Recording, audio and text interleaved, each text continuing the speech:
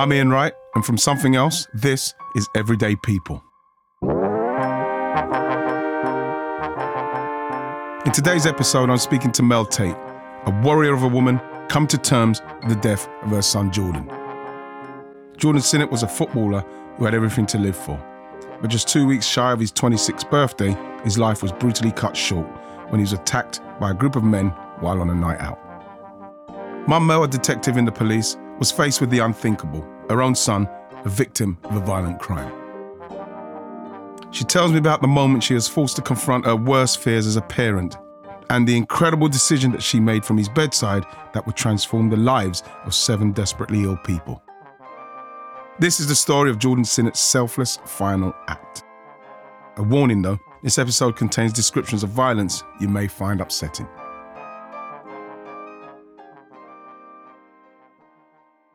It's 26 years ago. You're getting ready to have Jordan. What was it like in and around that time? Did you plan to have another child at that stage? No, I didn't actually. When I had Tom's the eldest, there was 3 3/4 years between them. And we had Tom, and I was just over the moon. I'd got a boy. For any particular reason? Yeah, I loved sport. I loved football. I used to watch Breakfast City when I was, and go with my dad. And just, I didn't do dolls. I didn't do, I just wanted to be out there, and have lads with see him playing football and sport. And so when we had Jordan, it was 3.5 weeks early. It came on Valentine's Day. Oh. So, that just that just sums Jordan up. I knew it was going to be early because John just wanted to get out. He was just never non-stop. He was just Jordan. Yeah. Jord. Yeah. I called him Jord. Is that what you called him, Jordan? Yeah. It's stuck in my head. When you say, and that summed him up, coming on Valentine's Day, why does it sum him up? Jord was just... He would come in a room, even from an early child, and he would just light up a room. He just had the biggest smile. Jordan would go to people's houses. Jordan would walk into his friend's house, and the first thing he'd do is open the fridge. He just wouldn't even acknowledge anybody. He would just go in, open the fridge, and just... If our friends had parties in the house... That's where he was most happiest. He liked the beat, did Jordan. I mean, there's a video of him singing Hopelessly Devoted to You.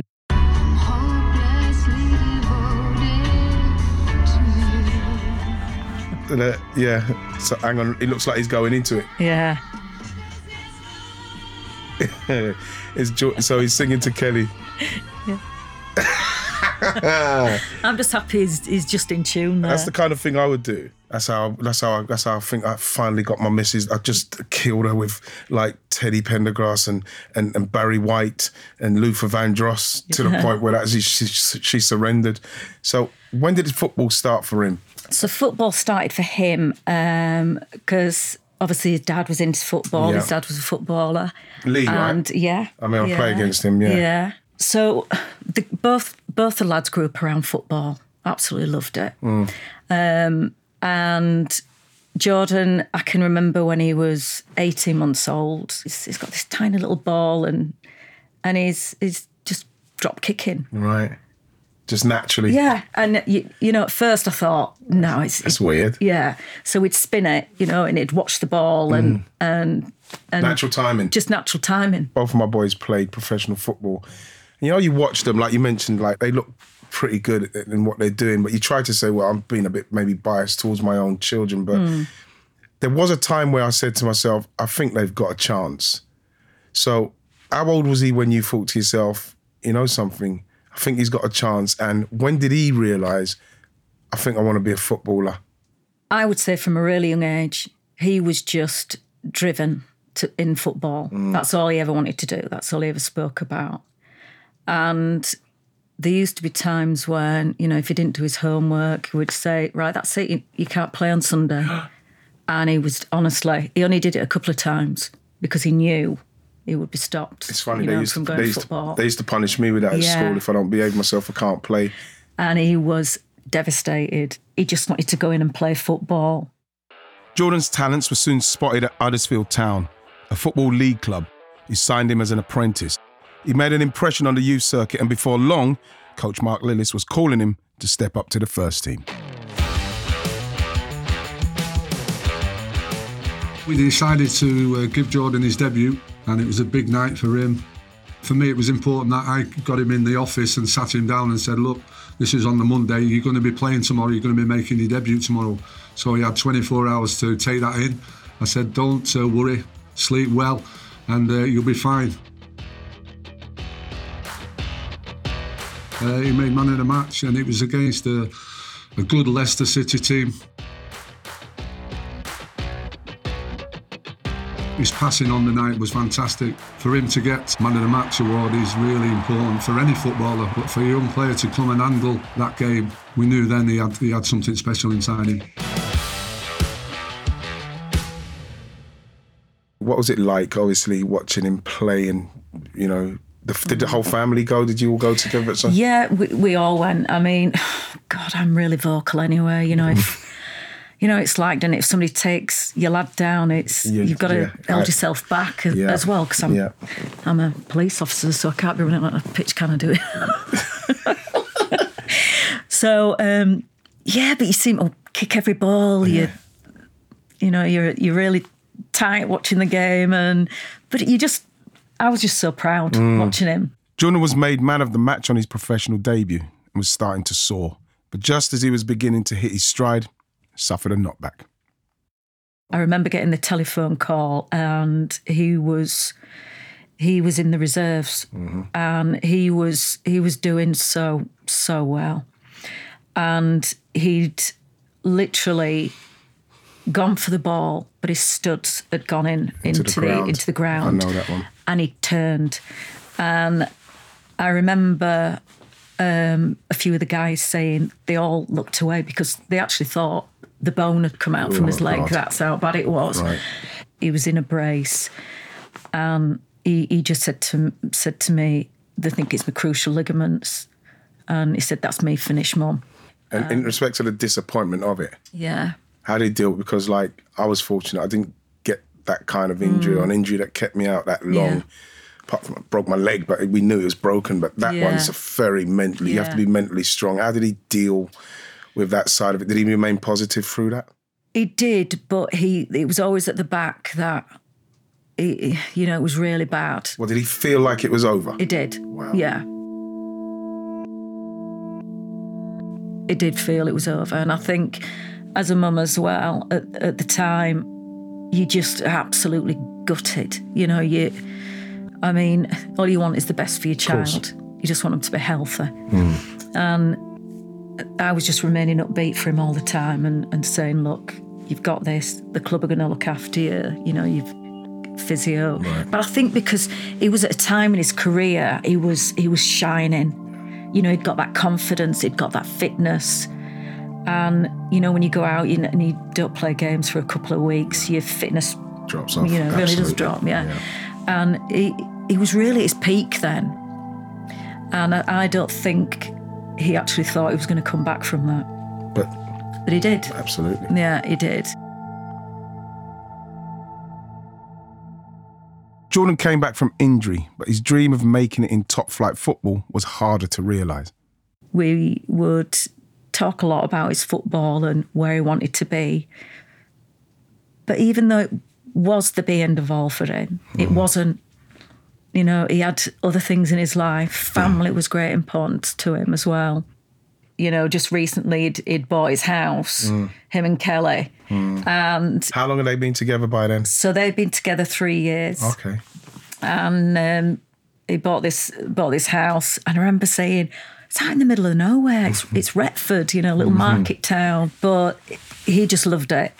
That was what he wanted to do. He wanted the house, he wanted the family. January 2020 began with exciting news that Jordan was bursting at the seams to share. And he'd rung me on the Friday, and he was really excited. He'd got that.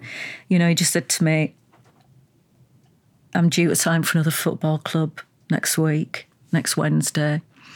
It was Boston. He knew a few of the lads there, and he just, that voice, that upbeat, he was absolutely made up. And he was coming to see me and Ian and my mum. And I said, do you fancy going to the club, the local working men's club? Game of bingo, Right. good turn on.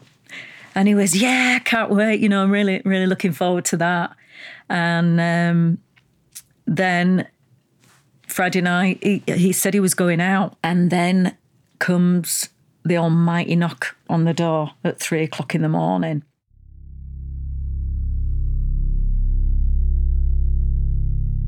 It was like a police knock. Yes. If anybody's had that sort of knock. Yeah.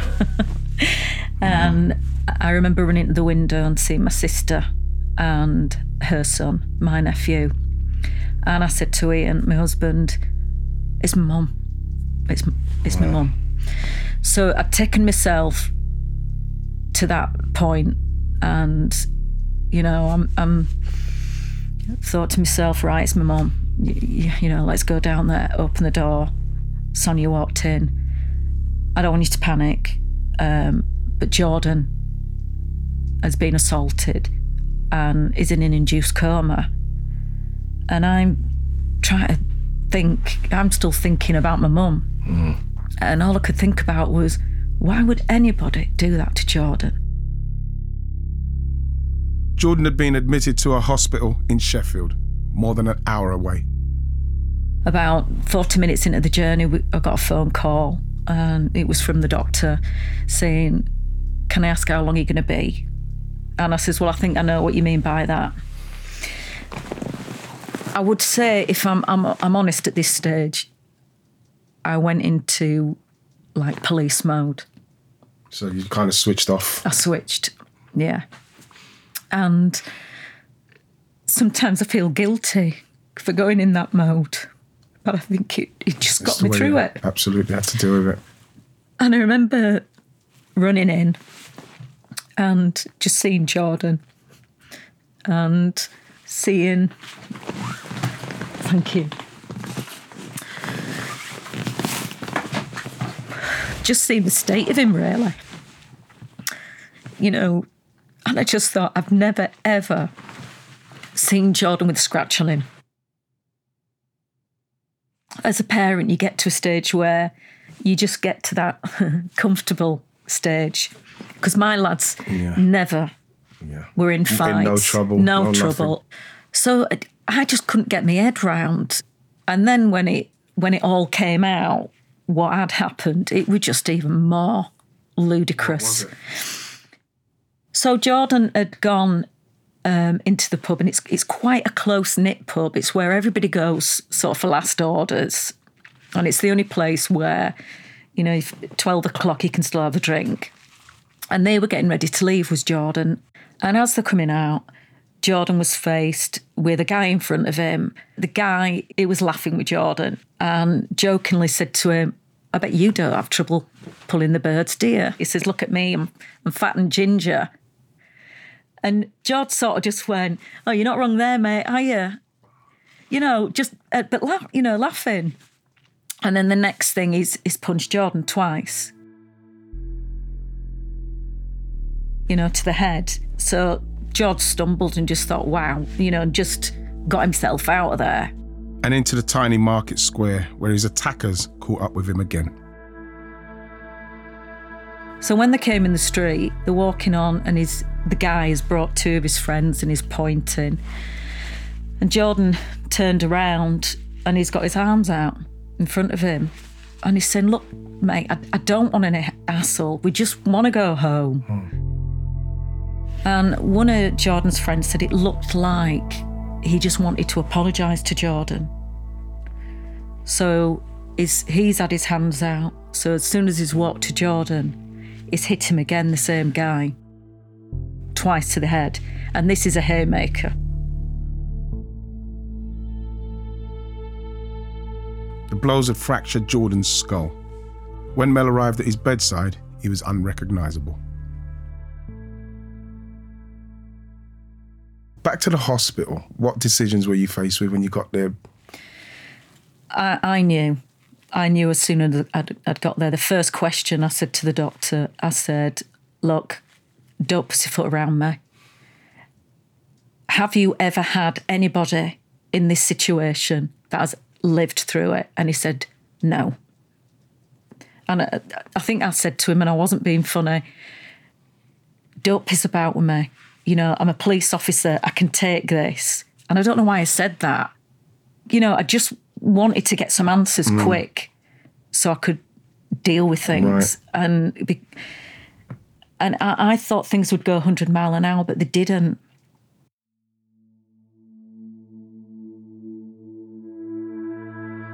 Mel would soon have to take Jordan off life support. As she considered how to honour her son's memory, she remembered a conversation they'd had about organ donation. Jordan was a registered donor. It's signed 3 times. Every time he moved house, he would sign up straight away, and we talked about it. And the first thing I said was when I knew this was happening, and the police was in the room and the doctors was in the room, and I said, can Jordan be an organ donor? Can he donate his organs? Despite the traumatic injuries to his head, Mel was hopeful that Jordan could be considered for organ donation. We were fortunate how, in the way Jordan died, I have seen it where people have been stabbed, lost their life straight away, and as soon as that happens, nobody can go near that person. And it is harrowing for the families, because that person becomes an exhibit. Everything on that person is going to direct you to solve the crime. And I said, look, I know you're going to need Jordan, but everything in Jordan is in his head. All the evidence is in his head. He's not got a mark on him. He's got no defensive wounds on his hands. He was perfect. I pushed for him to go to the coroner. It was the coroner's decision. It's not the police's decision or the hospital staff. It's the coroner. And she came back and said, yes, we can do that.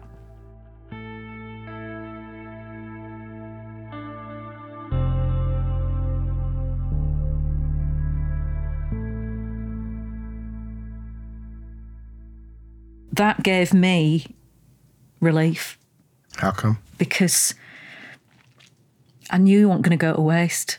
Jordan was just too good to go to waste, you know, and he had this beating heart, this heart that was just amazing.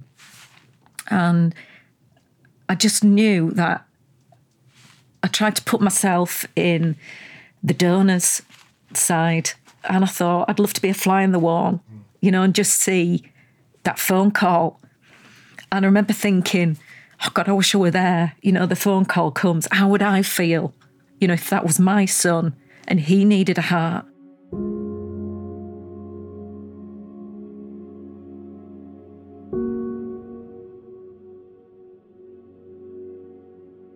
Soon after, Jordan was wheeled into the theatre for the last time.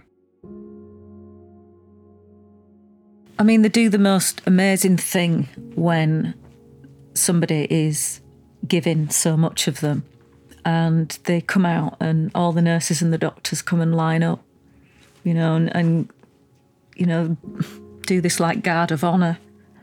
And all the staff came up to see us, you know, the operating staff, you know, and just said to us, he's just amazing for what he's doing. They never said to us, I think you're amazing. They made it about Jordan. He's amazing what he's doing. You know, it was all about him. I won't lie, it was hard saying goodbye to him. That was literally it, wasn't it? Yeah.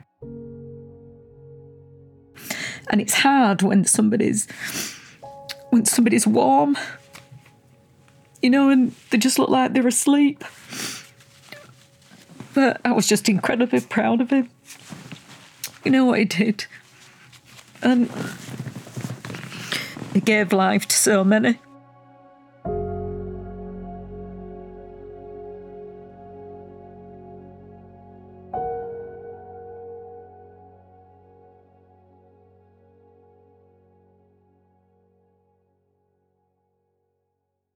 Back in a moment. Do you ever wonder how celebrities order food? Like, is Sarah Paulson a Diet Coke or a regular Coke girlie? Some peasant Coke? No. Or how does Sofia Vergara order a pizza? No tomatoes. I cannot eat tomatoes. Yes. Are you cool with mushrooms? Not really. If these are the details you need, and I know you do, I have the podcast for you. I'm Jesse Tyler Ferguson, and on my podcast, Dinners on Me, I take some notable friends of mine out to dinners in Los Angeles and New York City. Listen wherever you get your podcasts. That thing was delicious. After Jordan's death, his family and friends asked football clubs to donate shirts in his memory. Within 24 hours, they had shirts back from every team in the English Premier League. The biggest names in football backed the appeal. Steven Gerrard, Gareth Southgate, Wayne Rooney. Shirts poured in from around the world. We had this shirt campaign, and that was just the tonic. It just kept us going. It honestly just, I don't know what it was. It just brought us all together again.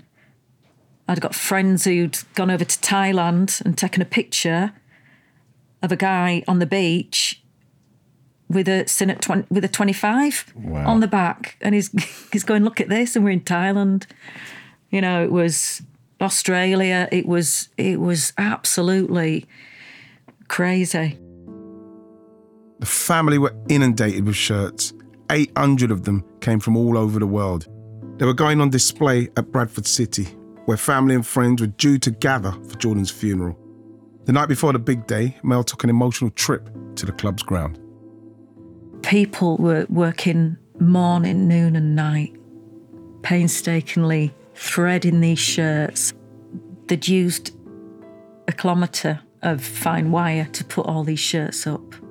You know, it was vast. And me and Tom walked in and we just stood there and we looked up. And it was like a sea of shirts. Tom grabbed hold of my hand and he just said, oh my God, look at this. And I just kept thinking, oh God, Jordan, I hope you're watching this because this is one hell of a show for you.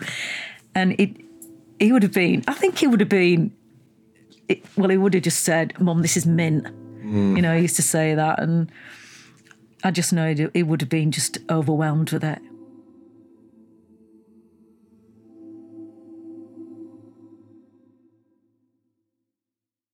In his final act, Jordan gave 7 desperately ill people the gift of life. A man who received a life-saving liver transplant became a father shortly after his op. He wrote to Mel, thanking her for the chance to see his son grow up. And there was even more good news on the way. And we got his miracle, didn't we? What's the miracle? If I can go back to when I was sat next to Jordan and his last moments, and I asked for 3 things. And I said, Dad, I want you to come and get him. Don't let him go up there on his own. And I said, I want time to stop. And I said to his nurse, he'd have been a brilliant dad. That's all he ever wanted, was to be a dad. And I said, that's my wishes. And the world did stop, you know. It did stop for a while. And he became a dad. Hello. September the 27th, to a little girl, Maisie. Maisie. Hello.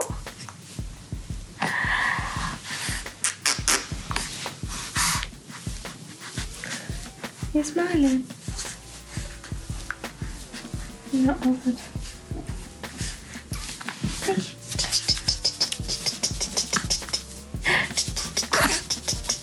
That is a miracle. Unbelievable. Yeah, and she's the double of him. She's absolutely, you know, beautiful. Good luck, Tom.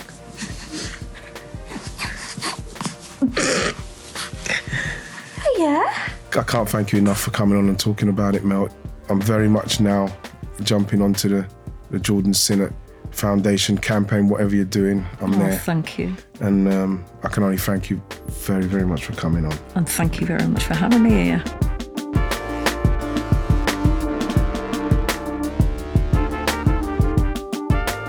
Next time on Everyday People, recipes for healing with the women behind Grenfell's Community Kitchen. I want people to be happy.